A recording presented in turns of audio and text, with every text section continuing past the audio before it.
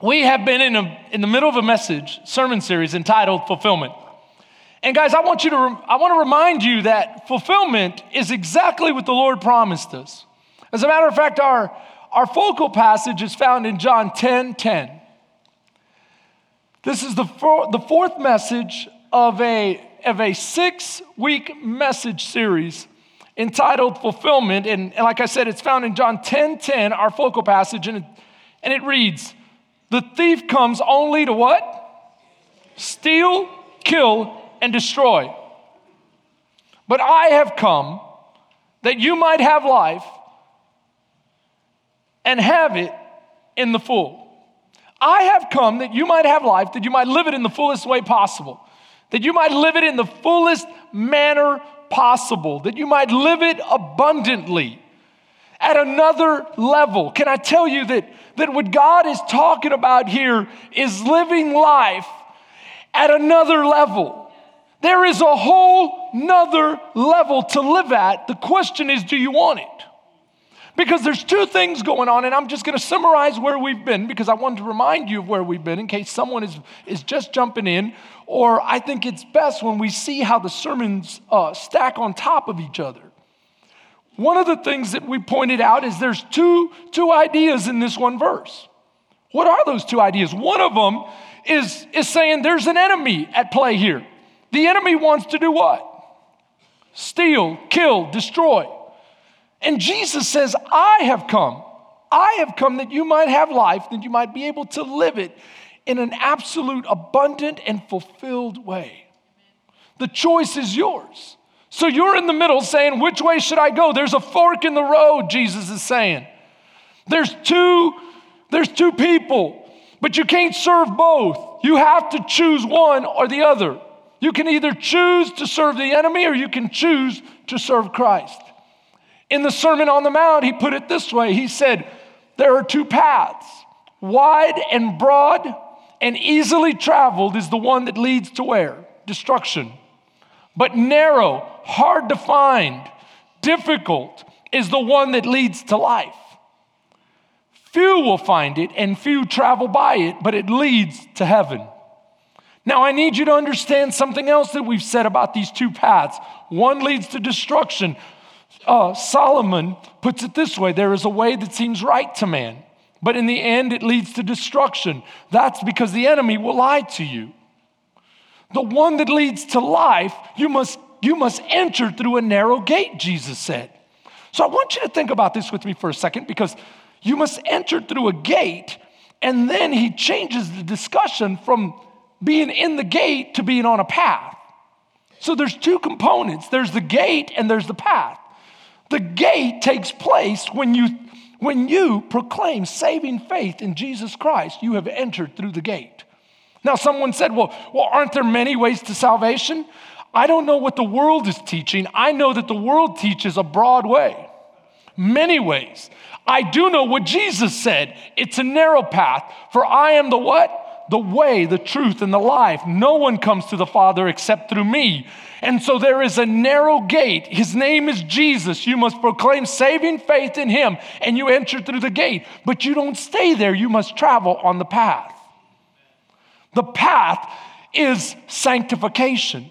See, justification took place the day you were justified. You proclaimed faith, and it was credited to your account as righteousness. Even Paul says he used the example of Abraham. It was credited to him as righteousness.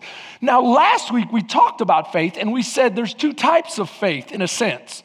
The first faith is saving faith. The second faith is living faith. What do we mean by that? Saving faith transfers you from darkness to light, from death to life, from unrighteousness to righteousness, from being unjustified to being justified. The minute you are justified, that's the technological, theological term for saying you are now saved. That is the faith that Abraham believed God when God told him you would be the father of many nations, and it was credited to his account for righteousness. Now watch this. James says Abraham believed God, and it was credited to his account for righteousness when he, by his works, was justified. What works? See, positional faith requires a belief. Practical faith requires an action. There's two different things happening. That's when you're saved. This is how you live. Okay, that happens once upon a time. This happens every day in the present. And so that's what we're going to talk about today. We're going to talk about not just faith, but holiness. Not one amen. You know, most preachers don't talk about holiness these days. I was looking on the internet and I was Googling different ministers that I respect, ministers that I admire. I wanted to find some messages on holiness and preparing for my message. And it was very difficult to find messages on holiness. You find messages on all sorts of things, but not holiness. And yet, holiness was one of the hallmarks of the Christian church in the New Testament. It's the way they were to live, holy. It's what set them apart from the rest of the world, holiness. And yet it's so ignored and often downplayed in the church today, and we wonder why we don't have more power. So I want to share with you a message on holiness. Now, holiness, real quickly, is to be set apart, to transcend or to be above and not ordinary, but extraordinary. So I want you to think about this with me. To be set apart from what? Set apart from worldliness, set apart from sin. God is apart from sin. He is not in there with sin. He is apart from sin. He is not down with us in the sense that he is like us. He is what? High above us. You know, one of the books that tells us the most about God's holiness is the book of Isaiah. The prophet Isaiah touched the holiness of God, and it changed the way he lived and the way he perceived and the way that he conducted himself, to the point that he became the prince of prophets after touching the holiness of God. Because when you touch the holiness of God, it changes who you are. Can I tell you, well, Pastor, when do we touch the holiness of God? You touch the holiness of God when you become saved. Because when you become saved and you proclaim saving faith in Jesus Christ, the Bible says that you receive the power of the Holy Spirit. Listen, all of this we know because the Apostle Paul was given the gospel of grace to share with the church. And the Apostle Paul says, when you are saved by grace through faith, it's not something you do. Paul is the one who explains all of that. He also says in the book of Romans, if you have not the Spirit of God, you do not belong to him. So we know that the minute you become saved, you receive the Spirit of God. The Apostle Paul says that he is the one that testifies that you are saved. He is the one that seals you until redemption. He is the one that cleanses you and makes you whole. It's the Spirit of the living God. So you are touched by the Spirit of the living God the minute you are saved. And when he touches you, he changes who you are. I don't think you're getting that. See, not only is holiness to be set apart or to be above, a cut above the rest. Come on, how many of you have ever known that there are suits and then there are suits? You know, there are suits that you can just go and pull off the rack, and then there are suits where they tailor it to your body. And when you get a suit like that, it's said to be a cut above the rest. In the book of Isaiah, God says, I'm a cut above the rest. You have to understand something. My ways are not your ways. My thoughts are not your thoughts. As the heavens are above the earth, so am I above you. Because I am not ordinary. I am set apart. I am not like you. God is saying, I am holy. You know what else holiness is? It's consistency. Consistency, listen to the definition of consistency. Marked by harmony, regularity, or steady what? Continuity, free from variation or contradiction. God is saying, there is no contradiction in me. If I say it, if my mouth proclaims it, my hand will perform it. Because I have no contradiction. I do not lie. I'm not a man who lies and changes his mind and who will make mistakes. I always perform what my mouth has said. I am one in thought and action. I am perfectly consistent. You can call that holiness. There is no variation of turning with me. I am holy, God says. I want you to think about this another way. The Bible talks about this over and over and over, about the consistency and integrity of God. Let me ask you this. If you put an apple seed in the ground, what will you get up? An apple tree, how can you be sure? You're talking nonsense, Pastor, because God has been so consistent and He is such a God of integrity that we take it for granted. We don't even talk about it. In other words, if I'm holding an apple in my hand, you know that's an apple. If I'm holding an orange in my hand, have you ever peeled back that orange and found a banana? You sure?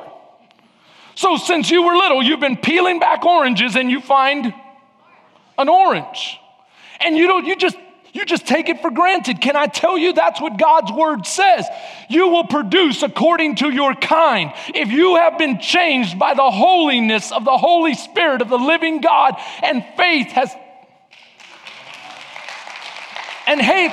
been placed in Christ Jesus, and you are now born again. If any man be in Christ, he is a new creation. If you are a new creation, you will produce according to your kind. I'll put it to you another way. God's word says, can a saltwater or bitter spring produce sweet waters or fresh water? Can a freshwater spring produce salt waters or bitter waters? No, you will produce according to who you are. This is important. This is important because this is not emphasized enough, and yet God is consistent in everything he does. But wait a minute, Pastor. Wait, are you saying that what are you saying? Well, let me ask you a question. How many of us believe that all sin is the same to God? Sin is sin before God. Raise your hand if you think sin is sin before God. Okay? Sin is sin. How many of you don't believe that? That God doesn't see all sin the same. Raise your hand if you don't believe God sees all sin the same. Okay, good. For those of you who believe that God sees all sin the same, can you show me in God's word? Well, it says, in that one verse, right? Did Jesus say it? No, I think it's Old Testament. Come on, Pastor, help me out. I'll help you. James chapter 2, verse 10. Yeah, that's the one. Lying is a sin too. You say, where are you taking me, Pastor? I challenged you last week, remember? I took you on a journey, and many of you were, wow, I didn't realize that was in God's word and the way you described it and the way you divided the two faiths. And that one is, let's go on another journey today. For whoever shall keep the whole law and yet stumble in one point, he is guilty of all. Now, what is this verse saying? Is this saying that God views all sin the same, or is he saying that one sin is all you need to condemn you? He's saying one sin is all you need to condemn you, but can I tell you that God doesn't view all sin the same? You can learn a lot about the Creator by just analyzing yourself as his creation, as you might learn a lot about an artist by looking at his art. What do I mean by that? Well, think about it with me. If I'm speeding down the road and the speed limit is 55 and I travel 56, is that the same as someone who takes their automobile and runs over their enemy and murders them? Is that the same? Is it the same to you? Do you perceive it to be the same to God? Well, both of them will send you to hell, so to speak. Both of them are technically breaking the law, but one is worse to God. Let me put it to you another way. In the Old Testament, I can show you, but for the sake of time, I'm not going to because I've got tons of verses that I need to get through. But I can show you verse and passage after passage where God says, these 6 things I hate and 7 is an abomination to me. Where he outlines certain sins, where he destroys civilization for other sins, where he judges entire people groups because of certain things that they were doing. Now, we'll talk about that another day, but what I'm telling you is sin is not just sin. There are some sins that are worse than others, but this is an erroneous tradition that is now being practiced in the church, and it's affecting the way we live. Why? Because we tend to think that sin is sin, so what does it matter? Let's just sin. God covers it all anyway. See, and that's what Paul said. What shall we say then? That if sin exists, then grace will abound. And if we sin more, then grace will abound all the more. Then why not keep sinning that grace would continue to show off and show up and continue to cover it? Paul says, certainly not. That should not be your view. For grace doesn't give you an excuse to live lower. It gives you a reason to live higher. It gives you a reason to live higher. Now stay with me on this, because this is important. Very, very important. Watch what the Apostle Paul says to the Corinthian church. Do you not know that your bodies are members of Christ? Do you not know that when you become a Christian, the Holy Spirit is now in you and you are a part of God and God is a part of you? Well, watch what he's saying. Shall I then take the members of Christ and make them members of a harlot or a prostitute? This union, this spiritual holy union that I have with Christ, should I take it and enter willfully into sin, especially sexual sin with a prostitute? I'm not just talking to the men here. I'm talking to the ladies. I'm talking to the young people. Paul is talking to anybody here. Listen to the point he is making. Certainly not, or do you not know that he who is joined to a harlot or a prostitute is one body with her? Listen to what else he says. For the two, he says, shall become one flesh. But he who is joined to the Lord is one spirit with him. So you're one spirit with the Lord, and then you take that union with Christ and you make Christ be united with the sin, but yet he is to be separated from it. He is to be above it. He is not to be, this is not consistent with who he is. What are you saying, Pastor? What I'm saying is that God is telling us, don't buy the lie of the enemy that says you can give yourself away and it shouldn't bother you and it's no big deal and someday you'll enter into a long-lasting relationship and you'll have nothing to worry about from your previous relationships, when God has said you become one and you're leaving a little piece of your soul with each and every one.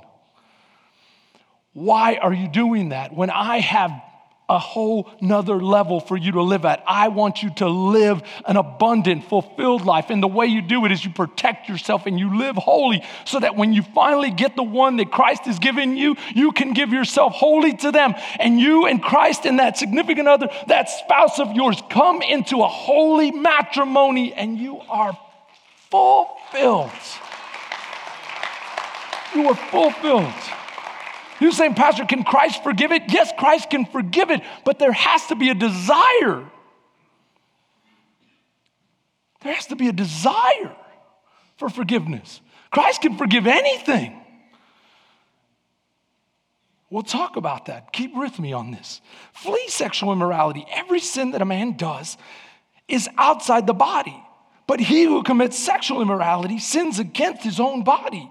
Or do you not know that your body is the temple of the Holy Spirit? Here's that word, temple. You are the temple of the living God. That means God is inside of you as the temple.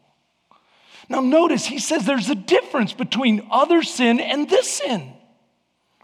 That means there's difference between sin. We shouldn't be so willy-nilly that, sin is sin. God forgives it all. No. Sin separates us from God. Because God is holy and he is separated from sin. He is consistent and he doesn't go back and forth and waffle. Sometimes he's right and sometimes he's wrong. Sometimes he does good, sometimes he does bad. That is not our God. He is a holy God. Stay with me on this. So what is the point? The point is, Hebrews puts it best. He says, pursue peace with all people and holiness. Pursue holiness. When was the last time you heard a preacher tell you openly and strongly with all authority, you should desire to be holy? Holy. Why? Because maybe we have a false tradition that's weaseled its way into the church. Stay with me on this. Pursue peace and holiness, without which no one will see the Lord. That means there's something great at stake. There's eternity at stake. Eternity at stake. But Pastor, aren't we made holy by his righteousness at salvation? Isn't that our position? Absolutely. I don't argue our position. Read with me in the book of Ephesians. Ephesians says, just as he chose us in him before the foundation of the world, that we should be what? Come on, say it with me. That we should be holy and without blame before him in love. But you just proved your case against yourself. God did this before we were even around. He did it at the cross. He did it even before he died on the cross because it was already said and done throughout eternity. And we are saved. We are saved. And once we're saved, we have a position of holiness. Yes, you have a position of holiness. But can I tell you, for the longest, the church has been emphasizing just our position and not the practice. And can I tell you something else? When you have a position, you naturally practice it. That's the way it goes. You can't say, I'm holy and yet produce salt water. When Jesus Christ is the living fountain within you, if Jesus Christ is the living fountain within you, then you should desire to what? Produce fresh living water. See, it's the difference what we were talking about last week. Last week, Abraham believed God and it was accounted for him to righteousness, and it showed up in his faith, and that was accounted to him for righteousness too. Why? They work hand in hand. Who you are is what you live. Does that make sense? Can I quote the great theologian Ice Cube? He says, check yourself before you wreck yourself. Can I tell you that the New Testament says the same thing? Examine yourself to see if you were really in the...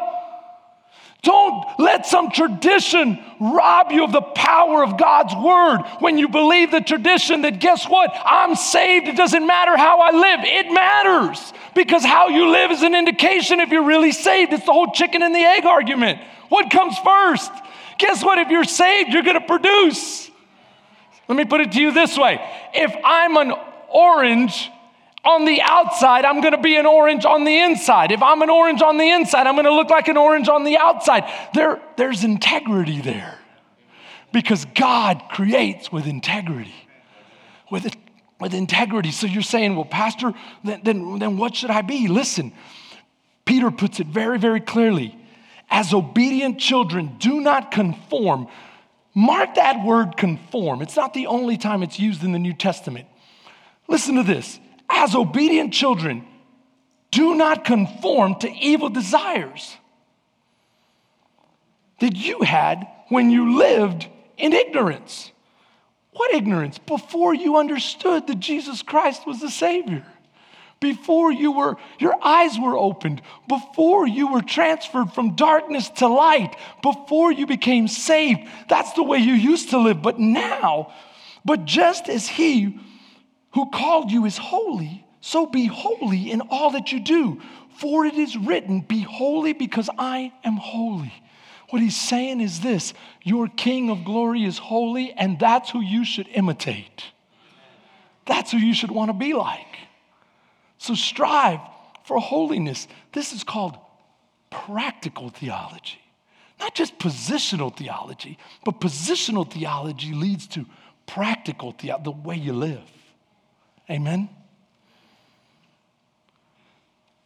If you're still having trouble following me, listen to the beautiful benefit of living for Christ. Living a holy life for Christ. Listen to what John says.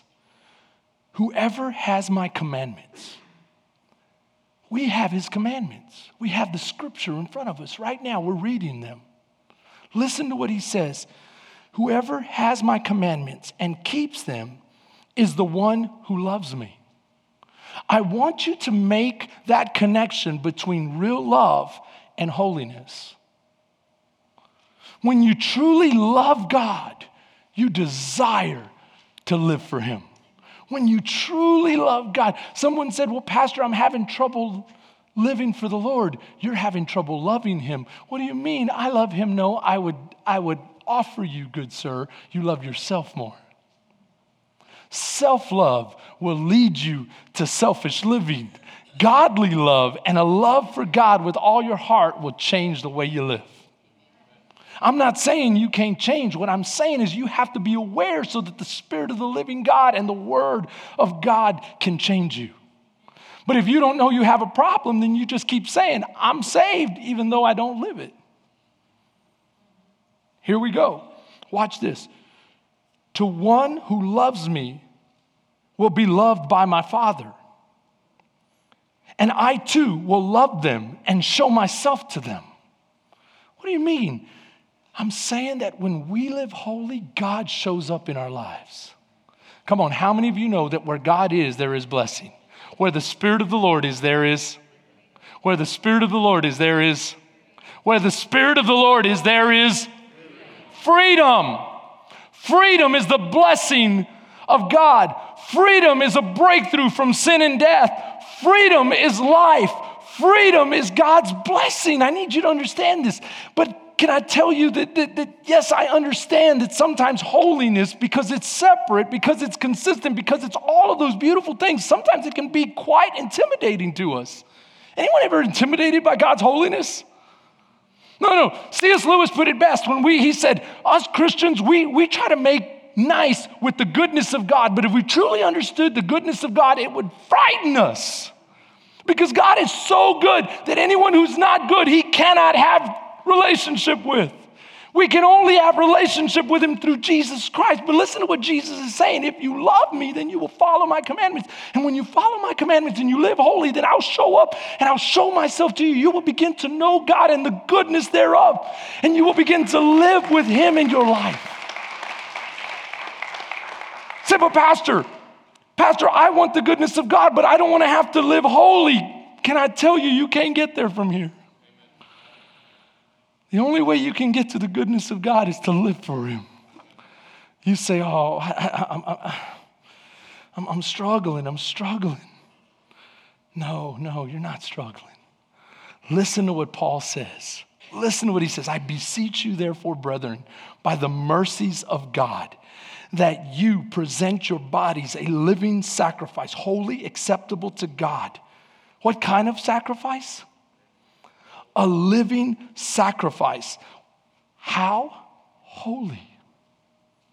Holy, acceptable to God, which is your reasonable service. One version says, which is your reasonable act of worship.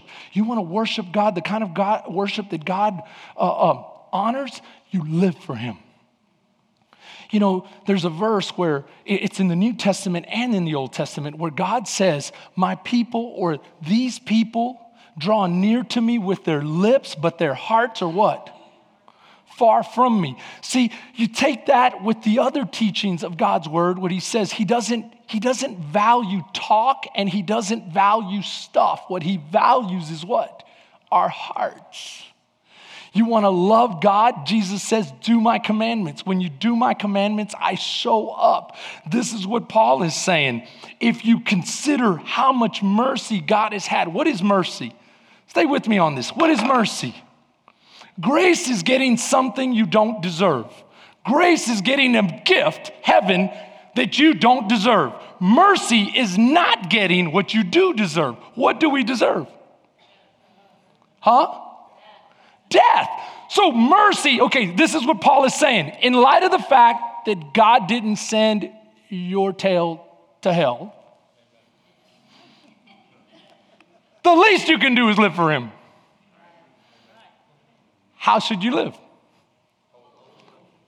Holy. Holy. You say, but Pastor, you're putting it all on me. No. You see, when it's all on you, you won't live holy. When you give yourself to him completely, then it's the natural byproduct because everything God does has integrity and consistency. There's consistency. There's consistency.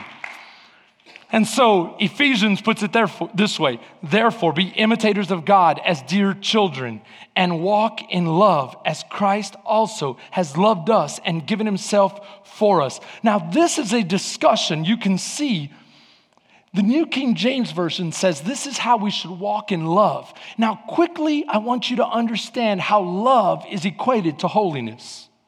Watch this. Therefore be imitators. We should want to be like Christ. Right?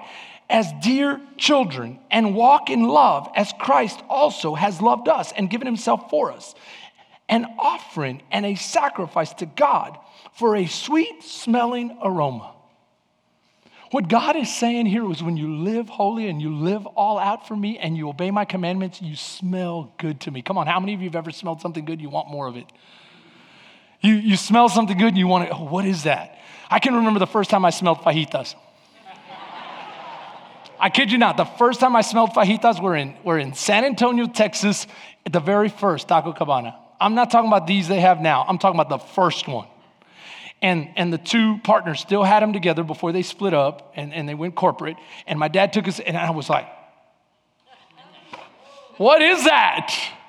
Because that smells delicious. Come on, how many of you have ever, my kids have gotten into this thing called aromatherapy, and they put these awesome oils in these diffusers, and everybody has a diffuser, and they're all like, they got this little puff of vapor, and it's smelly good stuff, man. You walk into my house, you're like, oh my goodness, I'm walking through the garden.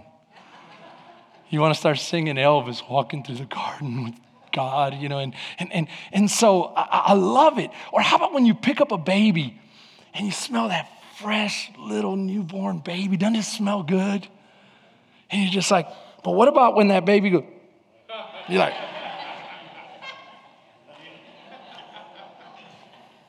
why do you do this? Can I tell you the same reason God does? When he says, our holiness is like a sweet smelling aroma, and I will show up and show my face to you and show you my ways, and I will bless you. But when you are just honoring me with your lips and not your heart, when you say that you love me, but you act a different way, it's a stench in my nose, and I don't want to be near it. Those are his words, not mine. Those are his words.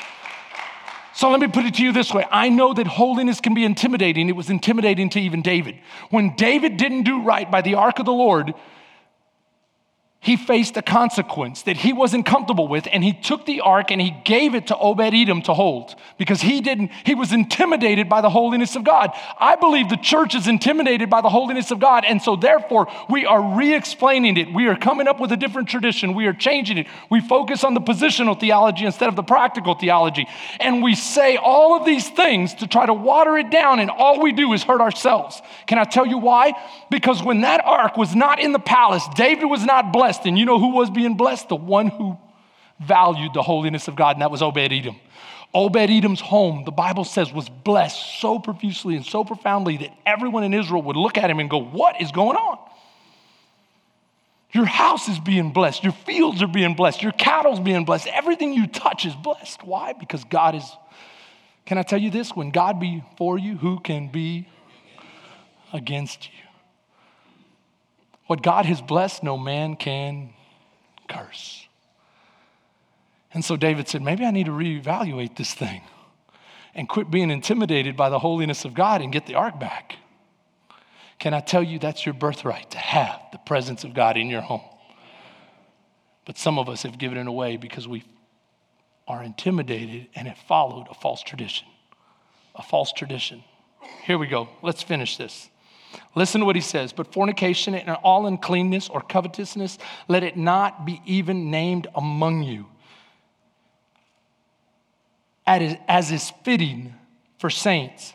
Neither filthiness, that's coarse gesturing, or foolish talking, or dirty jokes, or filthy talk about women or men, and just carrying on like the world does, let it not be found among my people, God says. It's not fitting, but rather thanksgiving and gratitude, which should be that fills your heart, and that's the way you should talk to people.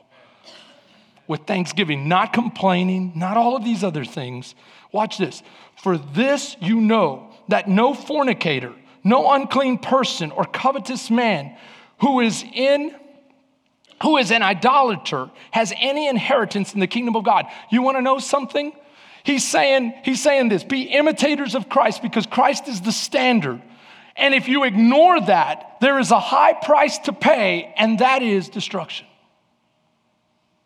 You go, whoa, wait a minute. Are you telling me I can work myself into heaven? What I'm telling you is exactly what I preached last week, that your faith has a consequence. Your faith is credited to you as righteousness, but it shows up in your practical day-to-day living. Your past is working with your present and will determine your future. That's what the Bible teaches. Let no one deceive you with empty words. For because of these things, the wrath of God comes upon the sons of disobedience. Keep reading with me. Therefore, do not be partakers with them. For you were once darkness, but now you are light in the Lord. Walk as children of the light. It's like he's hearkening back to what he said in Romans. I beseech you, therefore, brethren. How? By the mercies of God, that you present your bodies a living sacrifice, wholly acceptable to God, which is your reasonable service. Now let's read number 2. And do not be conformed. There's that word that Peter used. Don't be like the rest of the world. Wide is the road that leads, but narrow. Be transformed by the renewing of your mind. He goes on to say, listen, and have no fellowship with unfruitfulness. The person that says he's received the seed of life, but there's no fruit in his life, that's unfruitfulness. Don't be like that and don't have anything to do with them. Your life should produce fruit. Keep going on this with me. For it is shameful even to speak of these things. You should live in the light. Listen to verse 14. Awake, you who sleep, arise from the dead, and Christ will give you light. Okay, Pastor, I'm ready. I'm ready to live it. But you keep referring to this false tradition. What are you talking about? This is where we finish. I'm going to wrap up this whole false tradition thing and how horrible it is when it enters into the church. In the New Testament, Jesus Christ himself and the Apostle Matthew records it, says that the Word of God is more powerful than heaven and earth in the sense that heaven and earth will pass away before one jot, one tittle will pass away from the Word of God. I want you to think about this with me for a second. That means he could crush up heaven and earth and have it pass away before the Word of God, even one little accent mark fades. That's how powerful it is. But watch the second verse that I put up there with you. No, keep going back. Go back to, I'm on Matthew 24, 35, and Mark 7. Mark 7, watch this with me. Thus you nullify the Word of God by your tradition that you have handed down, and you do many things like that. He's talking to the religious leaders, and this is what he's saying. He's saying the Word of God is absolute power to transform heaven and earth and outlast heaven and earth. But when it comes to the choice of man, I respect that choice because I gave it to them. I gave you choice to either follow me or deny me. You render the Word of God null, void, by the silly notion that holiness doesn't matter.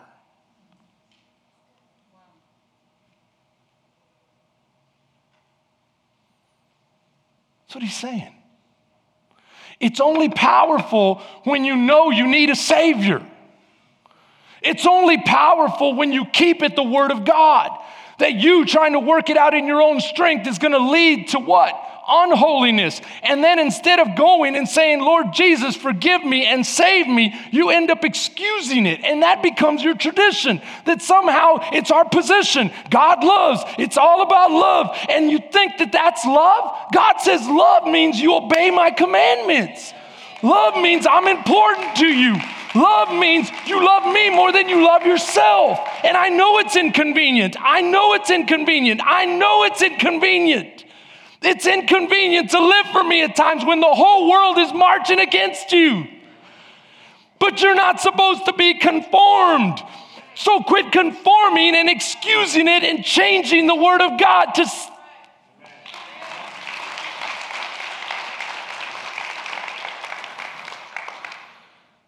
You say, okay, so then what do we do? 2 Corinthians puts it plainly. Do not be unequally yoked. I'm going to ask, where is it? Here it is. They put it way over here. Don't be unequally yoked. This is an old-time yoke. What does it do? You tie one ox here and you tie another ox here. And you join them together so that wherever one goes, they have to go what? As a pair. Who are we to be yoked with? Do you not know that you are the members of who? Christ? That your body is the temple of God and that the Holy Spirit lives within you? You are yoked with Christ. But listen to what Paul is saying. Do not be unequally yoked together with those who don't believe, because they're marching that way and you're supposed to be marching toward the cross. That means you're supposed to be imitating your Savior. That means you're side by side with Jesus and Jesus is leading. And he's saying, no, we need to work this out. But instead, we yoke ourselves. Watch what he's saying. For what fellowship? That means what harmony, what kind of friendship has righteousness with lawlessness? And what communion has light with darkness? And what accord has Christ with Belial? Or what part has a believer with an unbeliever? Now watch this. And what agreement has the temple of God? That's that word again. You're the temple of God with idols. He's asking a lot of rhetorical questions, but of course the answer is what? None. We're like oil and water. They don't mix. So watch this. And what agreement has the temple of God with idols? For you are the temple of the living God. As God has said, I will dwell in them. I will walk among them. I will be their God. And they shall be my people. 4 promises. And this is where the message starts today. No, I'm just kidding. Some of you are going, oh my goodness, we're going to be here hours. Keith, think about this with me for a second. 4 promises. He will dwell with us, walk among us. He will be our God and we will be his people. That's fulfillment. You want fulfillment in your life? Say, Lord, forgive me. That's the difference between living in sin and falling now and again. Falling now and again, it grieves your heart. Why? Because you love Christ. And when you do something you ought not to have done, you get up and you say, Lord, forgive me.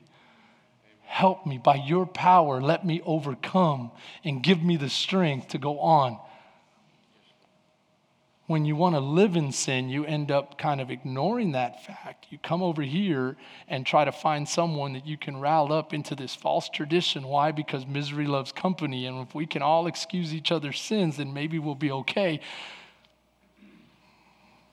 But it's showing up in the way that our life is blessed. You want God in your home? This is the picture I get. Lord Jesus, I want you walking through my hallways of my home. When my daughter sleeps, I want you praying over her. I want you protecting my children. When my son sleeps, I want you praying over him. When I speak your word and I stand in the authority that you have given me, not just as a man, but as the father and the husband in that home, I want it to count for something. I want it to have weight. I want it to have spiritual significance. Why? Because your spirit is behind me. Your spirit is with me. As the worship team comes up, this is where we finish. You want fulfillment? This is where fulfillment is. God dwelling in you, walking with you, being your God and you being his, because greater is he who is within you than he who's in the world. If God be for you, who can be against you? What God has blessed, no man can curse. When God shows up, look out. Maybe you're here today and you've been following a false tradition. And that false tradition is simply that holiness is not that big a deal to God. And today, the Word of God, Notice, I didn't give you many fancy stories or little funny illustrations. I just preached straight out of God's word, verse after verse after verse, because I want you to follow God's tradition. That your position determines your practice. And when your practice lines up with your tradition, you know that you love him and your love is sincere.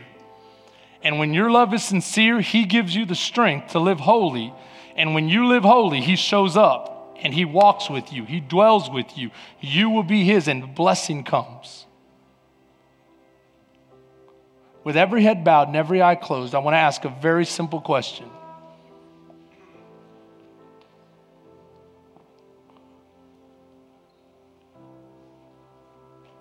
If you have followed a false tradition and have not valued holiness the way the Holy Spirit says we should through the New Testament, then I'm going to ask you to raise your hand and let's pray for forgiveness right here. I see hands going up all over this place.